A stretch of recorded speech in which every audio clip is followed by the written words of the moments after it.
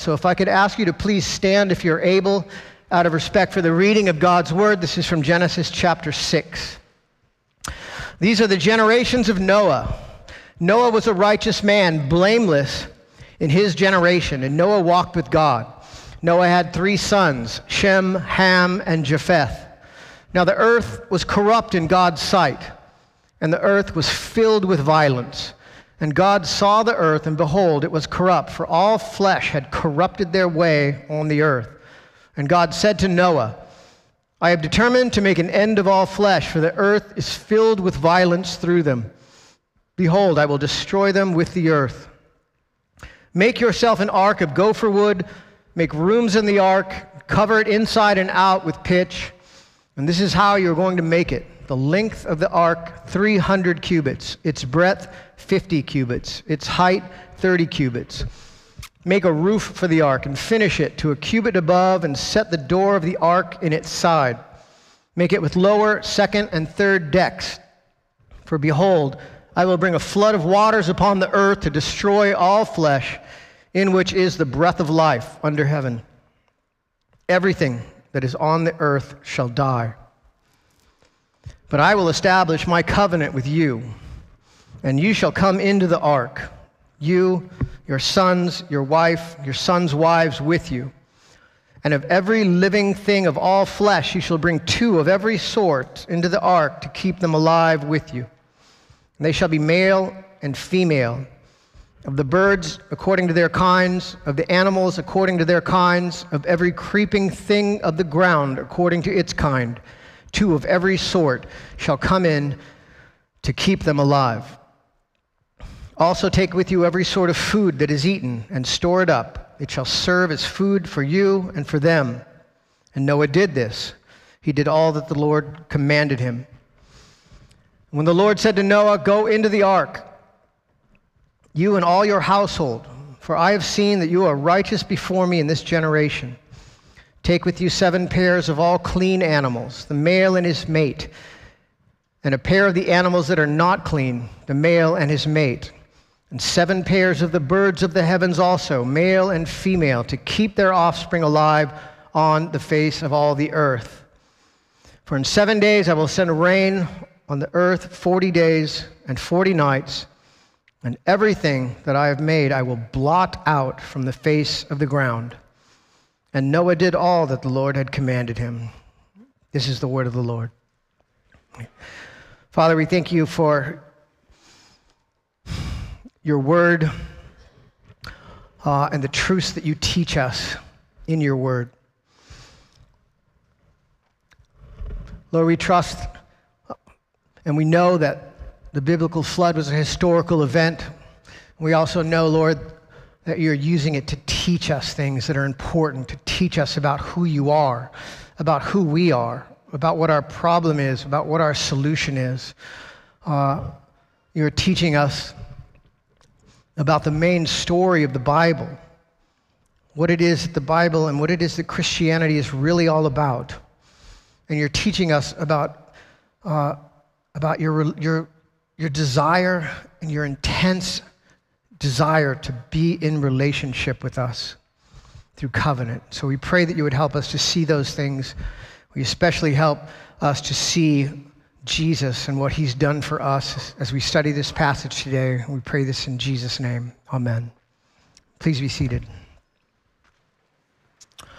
I love reading books about ancient history for fun. Don't ask me why.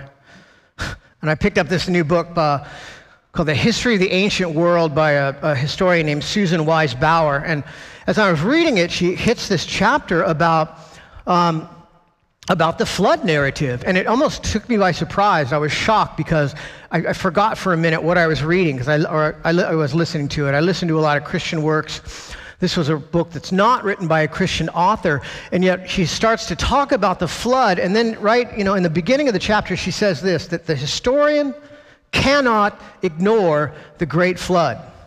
It's the closest thing to a universal story that the human race possesses.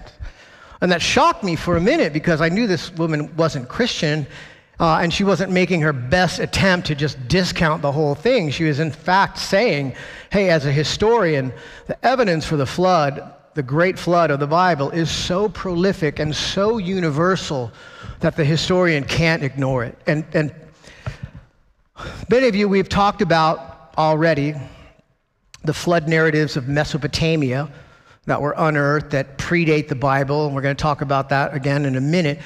But what she's talking about is something even more than that, something even bigger. And that's the fact that whenever European explorers went and encountered another civilization all across the world, no matter where they went, they ran into a pre-existing flood narrative that was already there waiting for them. Just to name a few, man, I wish, well, we got zero time today. If ever I wanted to geek out on the theology of a passage in the Bible, well, I guess it's all the time for me, right? But really want to do it today. No, we're going to try and keep it as tight as I can. But I want you to hear some of these flood narratives from across the world. First, from Central America, the Toltec people had historical paintings and traditions that told of an ancient flood where only a few escaped by floating inside an enclosed vessel. After the flood, men multiplied and made a very high tower at which they sought to find shelter from when the world would be destroyed a second time. And in time, the languages were changed, and they not understanding each other, the people went to different parts of the world. One tribe actually says that the gods transported them from where they were to where they are now in Central America, which brings a whole new level of meaning to God dispersed them across the face of the earth. The Great Pyramid in Cholula, which is the biggest pyramid in volume, construction started in 3rd century BC. The original narrative about the founding of that pyramid was not to be dedicated to Quetzalcoatl, but the original narrative said that 4,800 years after the creation of the world, 7 people, whom were giants, survived by taking refuge in a cave at the top of a high mountain. And their captain, Xelhua, is said to have later built a great pyramid, the top of which was to reach the clouds. But the gods beheld with wrath this edifice, and irritated at the daring attempt of Xelhua, they hurled fire on the pyramid. The numbers of the workmen perished. The work was discontinued, and then the monument was afterwards dedicated to Quetzalcoatl. In Colombia, South America, the tribes told that long ago the world produced men with unnatural inclinations, so perverse that the god Zantana saw this and opened the doors of the sky. And then one of their ancient chiefs, Sezanukua, built a magic boat, put all types of animals and other things inside it, 4-footed animals, birds, all types of plants. It rained for 4 years, and at last the magical boat came to rest on the peak of the high mountain Sierra Negra. Western Australia, I'm going by continent, just hitting the high points. Gajara, a man named Gajara and his family survived a worldwide flood on a raft and then set birds out to see if the waters had receded. Then, pleased by the smell of cooking kangaroo as a sacrifice, the god Ngadja placed a rainbow in the sky to stop the rain clouds. On Hawaii, Nu'u built a large boat to save his family from a flood. When the boat landed safely on Mauna Kea, Nu'u offered a pig and coconuts to thank the moon. And so the Creator, having seen this, descends on a rainbow to reveal that he was the one who had saved mankind. East Africa, God told 2 men to take seeds and animals on a boat so they could survive a mountain-covering flood. And these men sent out a dove and then a hawk to see if the earth had dried up. Hundreds of stories like that. You know, and what's breathtaking about all that to me is is that they're all distant.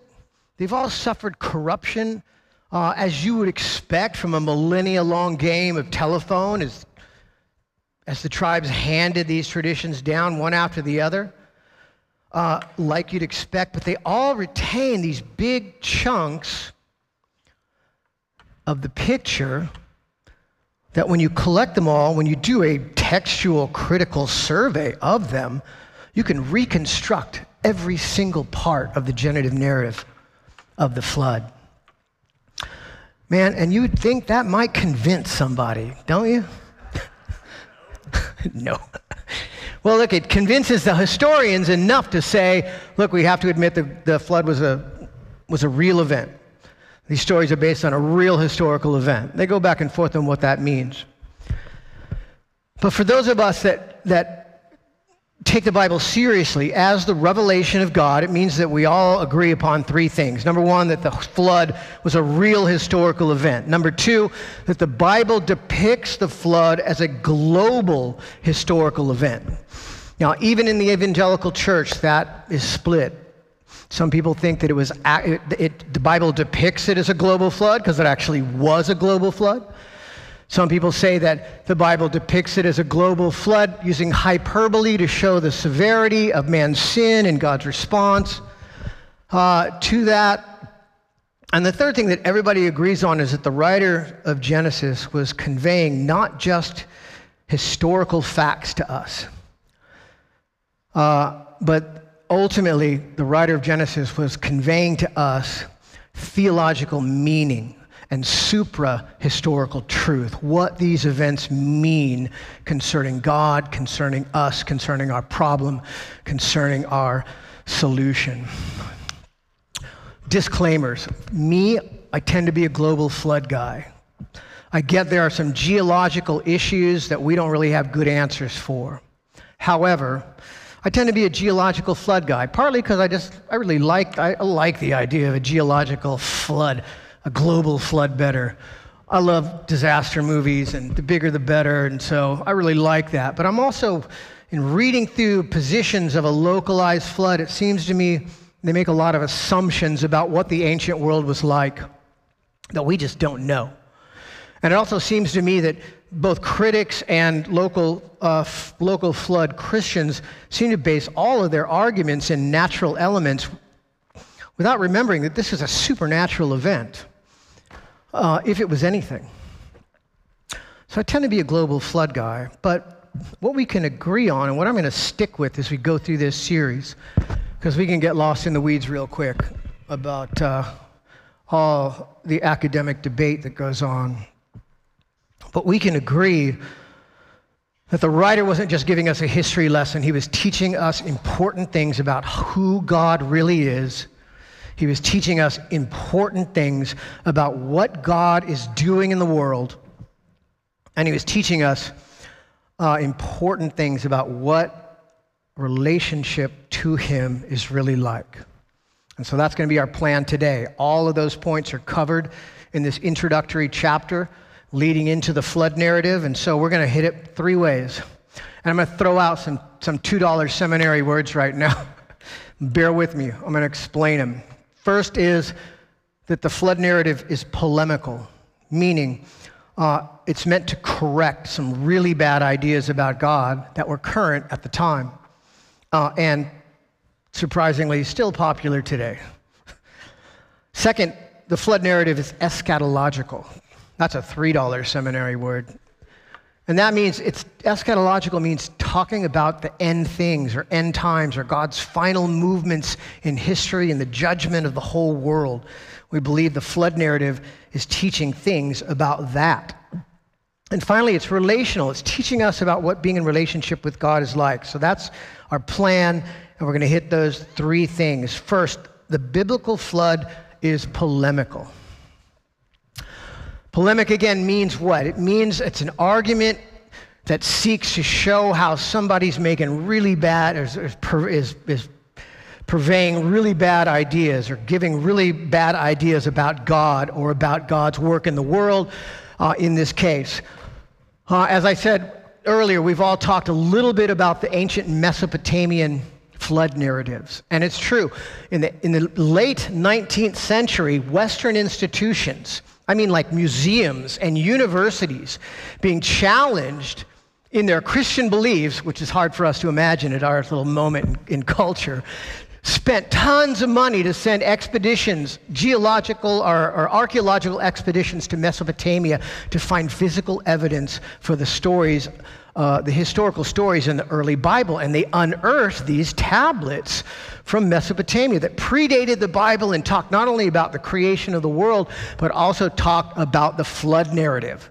And sometimes in shocking the flood narrative especially, there were so many similarities to the flood narratives that half of the people, split right down the middle. Half said, look, this is corroboration of the early Bible stories. The other half of the people said, no, this just proves that the Bible is derivative of earlier stories, and it's just one story among many. It's all the same. Everything's the same. And so here's one. Let me just give you the highlights of one. It depends on what story you're talking about. It could be, there's one story called Atrahasis. Atrahasis means super wise. It's the name of the guy, the hero of the story. That's the latest one. Behind that is a tale called the Tale or the Epic of Gilgamesh. And the hero in that story is Utnapishtim. I'm going to go with him mainly because I like to say Utnapishtim. And we believe there's a textual tradition behind that called Eridugenesis. It's hard to tell because they all overlap and borrow from one another, but here's the basic story. Utnapishtim, the Mesopotamian Noah, is warned by one of the gods of the coming flood. He builds a massive ark. He loads in his family with 2 of each animal. After the rains, he releases birds to determine if the land is dry. The ark comes to rest on a mountain. He offers sacrifices to the god. You know the story. There were so many points of similarity to the story that the critics came and said, nah, look at that. Well, look at that. After all this, now we know that the Bible is just gives one myth among many myths. There's all different kind of versions out there, one amongst many. The Bible is just the same old as every other Mesopotamian creation myth. And so the critics, they're all about the similarities. But there are some striking differences in the account too, that they don't often lead with or mention first. To begin with, after the standard intro of the Mesopotamian flood story has the standard intro about how the gods made people out of clay and the blood of a sacrificed god and spit to be a slave labor force. We went over that in the beginning of Genesis, standard Mesopotamian creation story myth. But it goes on from there to say that in the Mesopotamian myth, the cause of the flood, the reason God sends the flood is that human beings become so noisy the chief god Enlil can't get any sleep. And so on a whim, he's like, let's just wipe them out, to send the floods. It's a picture of a capricious, petty gods who are really a lot like us, too grumpy when you wake them up in the morning and ready to just annihilate all life because they want to get another hour's sleep. Contrasted with the biblical flood narrative, where it's a picture of God who waits millennia to the very last minute, giving warnings, sending preachers, doing everything in his power to draw his errant creation back to him until the very last minute when Noah and his family are the last people on earth who still worship God. And the cosmic redo is really the only option left on the table. It's a picture of a God who is just and will and must bring justice to the earth, but a God who is patient and long-suffering and merciful. In the Mesopotamian myth, once the gods unleash the flood, it's so powerful and so raucous that they themselves become terrified. The text talks about them cowering like dogs, screaming like eagles, and the gods themselves are like overwhelmed and terrified by what they've unleashed and hide, waiting for it to be over. And yet, which again is a picture of really all too human gods who are at the mercy of the greater creation, versus the biblical flood narrative, where God is in utter control of all things. He is in utter and total control over his creation and separate from it. And finally, the Mesopotamian myths. Once the flood is unleashed and people are, and the humans are annihilated, they start to starve to death. They realize that they were dependent upon human sacrifice for their food. And they curse themselves for being so stupid as to wipe out their own source of food. And when Utnapishtim, it turns out that Utnapishtim has been able to survive the flood, he offers a sacrifice to the gods, and the text says they collected like flies on the body of the sheep to eat, because they were all starving to death, cursing themselves for being so stupid, thanking Enki, the god who warned Utnapishtim of the coming flood, and blessing him and giving him eternal life for saving the day. Versus a picture of the God of the biblical flood, who has zero dependence on his creation. And he ends the flood with promises of grace and promises of salvation for his people. Even though he realizes and recognizes that the nature of people is not going to change. And so the critics are all about the similarities, not so much about the differences.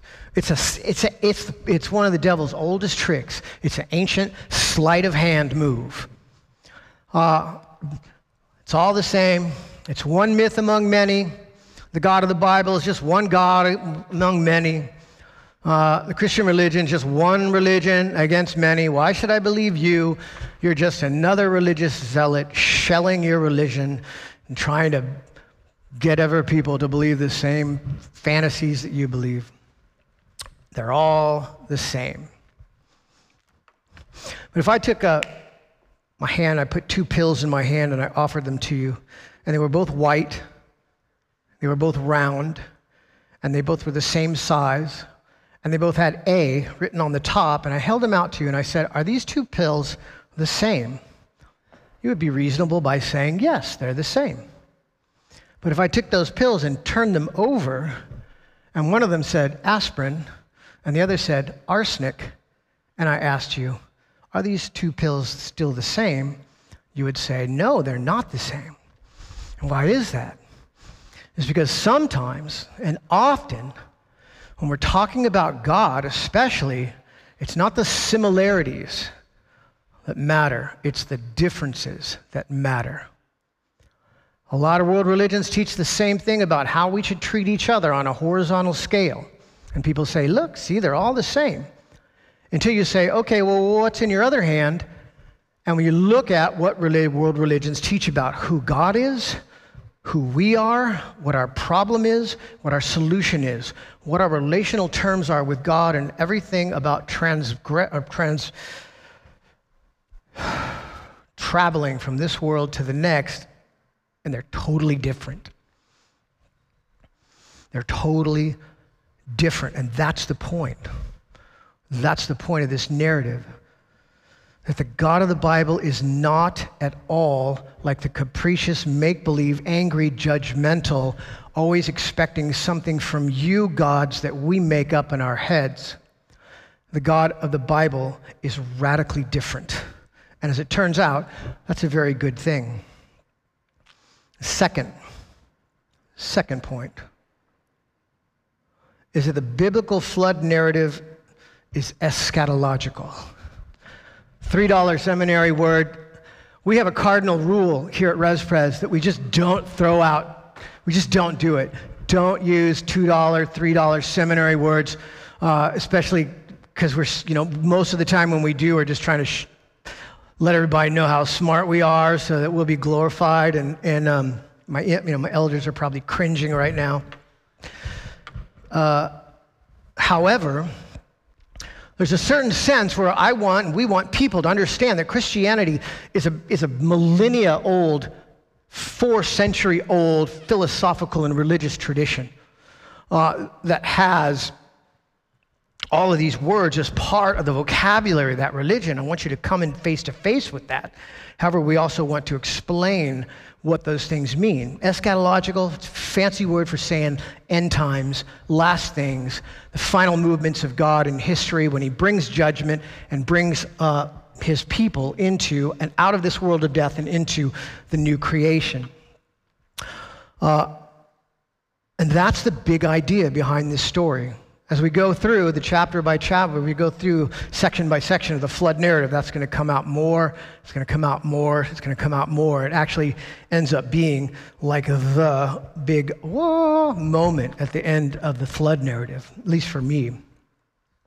Well, the experts say, it's not super easy to see in the Old Testament, but the experts tell us that the ark itself is a kind of a miniaturized picture of all creation, of God's cosmic house temple that he built. The heavens above, the earth below, the world under the earth. The ark has 3 levels. The top level symbolizing heaven with the window in it, symbolizing the window of heaven that the rain comes through. Second deck, everything on the earth. Third deck, everything below the earth. There's a door in the side of the ark that signifies the door to the abyss where the waters come out of. I know it's not super clear, but what is clear is that a miniaturized version of all creation enters into that ark and is preserved in it. And so as the ark is floating on the sea with Noah's family and 2 of every animal, it becomes a miniaturized picture of God's cosmic house of creation, 3 levels with a miniaturized version of his creation on board. We also know that whenever God gives detailed plans for something in the Old Testament, that it's a picture of his celestial house. He gives detailed plans to Moses for the construction of the tabernacle and the construction of the temple later. And every element of those instructions is a mirror image of the celestial temple of God, and they all have meaning. And so God here gives instruction for the ark, which leads us to believe the same thing is happening. It's, again, a miniature version of God's cosmic temple. Easier to see in the New Testament, where the Apostle Peter says that the flood narrative, the whole thing was like a picture, a real event that God made happen on earth. That was a picture or a forecast of the bigger reality of the final destruction of the entire earth and the entire cosmos, not by water, this time by fire. And so he says it's this picture, right? So what's the picture? The picture is that God takes this miniaturized version of his terrestrial creation and he places it in the ark, which is a symbol of the celestial house of God, and then in God's house, he safely brings all these people and these animals out and through the corrupted world of death and into a new creation. And again, Peter says that our baptism is a picture of this too. Our baptism is a picture of this transition for us, being brought into God's house. That's what just happened to Starla. Brought into God's house, brought under his covenant, under his blessing, under his protection, with God's promises and seal upon her and upon us that God is bringing us through the world of death and is promising to bring us into the new world and the new creation and the new world of life, which is already happening. So what does that mean? Why do we care? Are we just geeking out on theology? What's the point? Is Genesis just an ancient version of fact checkers, just making sure that everybody got their, redoing the stories to make sure everybody got their facts right? No, the point is that the flood narrative, it points to the main purpose of the Bible, the main story of the Bible, what God is doing, what following Jesus is all about. And the main purpose of the Bible is not about moral teaching for a better life.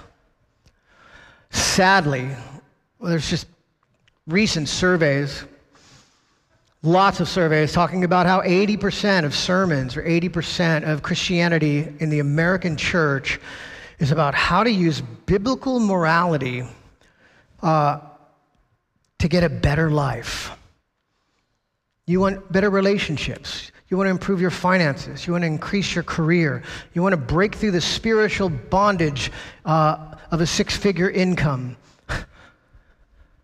Whatever it is that you really want, whatever your desires are about what you really want out of this life, Christianity is the answer for that. And we have, for 40 years, maybe 50, the church has bought into that and tried to convince people to follow Jesus, not because of what he says in the Bible, but to follow Jesus because he's going to make life easier for you. He's going to give you what you want.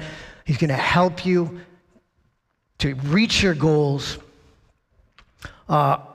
It's going to help you to have a better life now. And that is a big fat lie. Oftentimes, it gets worse. Oftentimes, life gets harder. The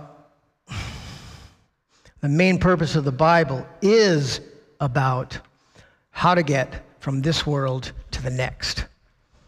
That's the main purpose. Is there moral teaching in the Bible? Absolutely. Does God teach us about how life works best, how to love him and how to love one another so that we can mitigate some of the brutal reality of sin in the world? Absolutely. Does he show us how to act and how to behave so that we can portray his true character to the world? Absolutely. Do we do a good job of that? That's a whole nother topic. Do we show people that God is just but merciful, long-suffering, patient, full of love, full of compassion, full of mercy? So yeah, there's morality in the Bible,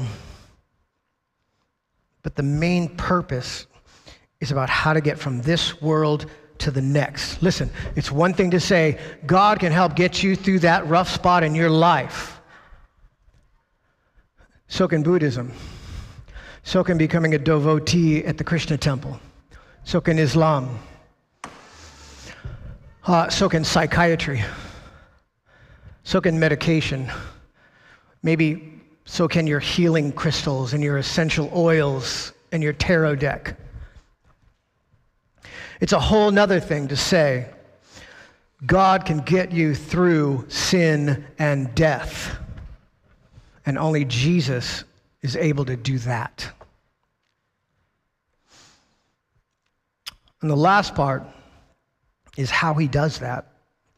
The God of the flood is relational. Maybe the most remarkable difference about the God of the Bible is his intense desire to be in relationship, in close relationship, in intimate relationship with his people. And he does that by way of what the Bible calls a covenant. A covenant was from the ancient world. It was a legal agreement between people, what was expected of each party in an agreement, but it's not just a legal agreement. The covenant is also boundaries for within which relationships and loving relationships can thrive and develop. And that's more the way the term is being used in Christianity. So really the big questions are, what are the terms? What are the terms of our relationship with God? What does this covenant mean? What's God supposed to do? What are we supposed to do? How does it work? And covenant terms with Noah are really straightforward. God makes a promise to Noah, I will save you from the flood.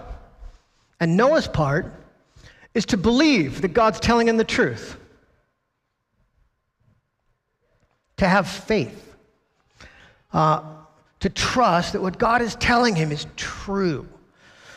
And that's how the covenant has always worked. That's how the relationship with God between his people has always been. That's how it was for Adam in the garden.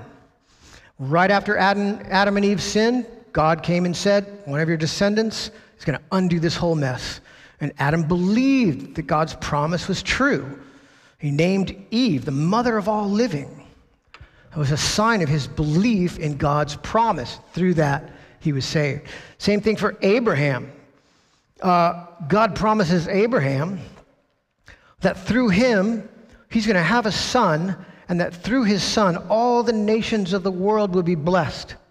Even though he's 100 years old, even though his wife Sarah is 75 years old, even though she's barren, they've never had kids. One of the most beautiful descriptions of a true and saving faith is Paul talking about Abraham in Romans, where he says, this is what Abraham's faith was, this, that even though what God promised him seemed crazy, he still believed it. He believed it so much that when God asked him to sacrifice the very son that he gave him, he knew, or he believed so strongly that God's promise was going to be true, that if he actually went through with sacrificing his son, God would be obligated to bringing him back to life, because God had promised, it's through this son that I'm going to make all these promises come true. He was so sure of God's faithfulness to his promises that he was willing to go through with sacrificing his son, believing that God would bring him back from the dead. And in that, God used that whole story to bring a picture of Jesus. And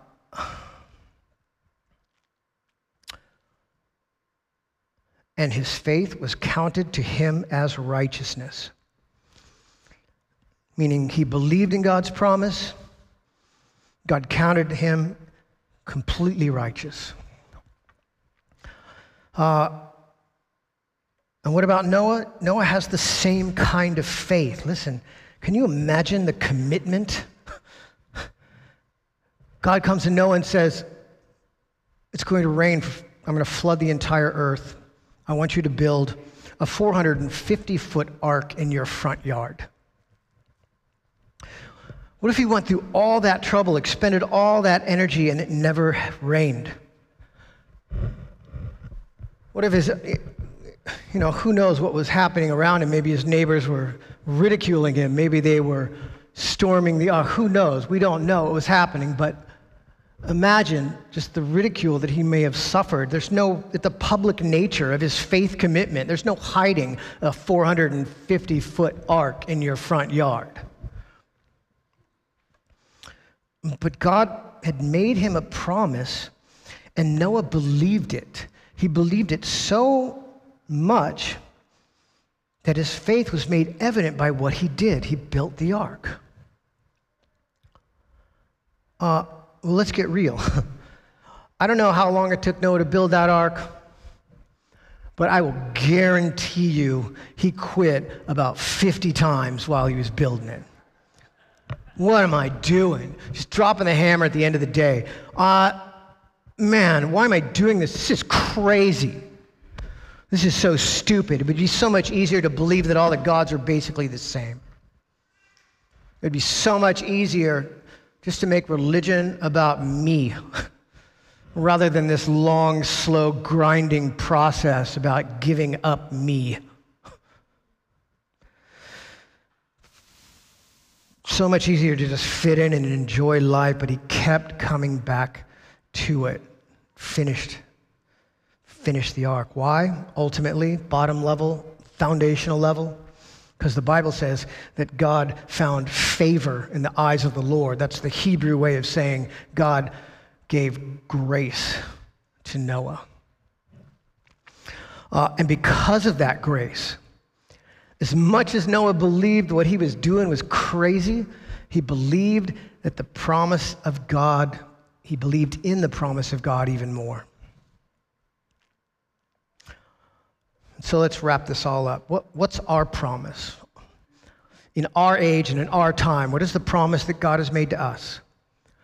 Well, we have the full revelation of what all these other promises were pointing to, what the ark pointed to, what the initial sacrifice that God made in front of Adam and Eve in the garden, what all the entire Bible is continually pointing through, all the ages of history, pointing to the promise that God fulfilled in Jesus, that Jesus came and lived among us. He fulfilled the law for us by living a perfect life. He died on the cross to pay for our sins, and that by a simple and persevering faith in Christ's finished work, we can be sure that we are already in God's cosmic temple house, and that he is bringing us through the storm of this life, and that he will bring us into the new creation that he's promised.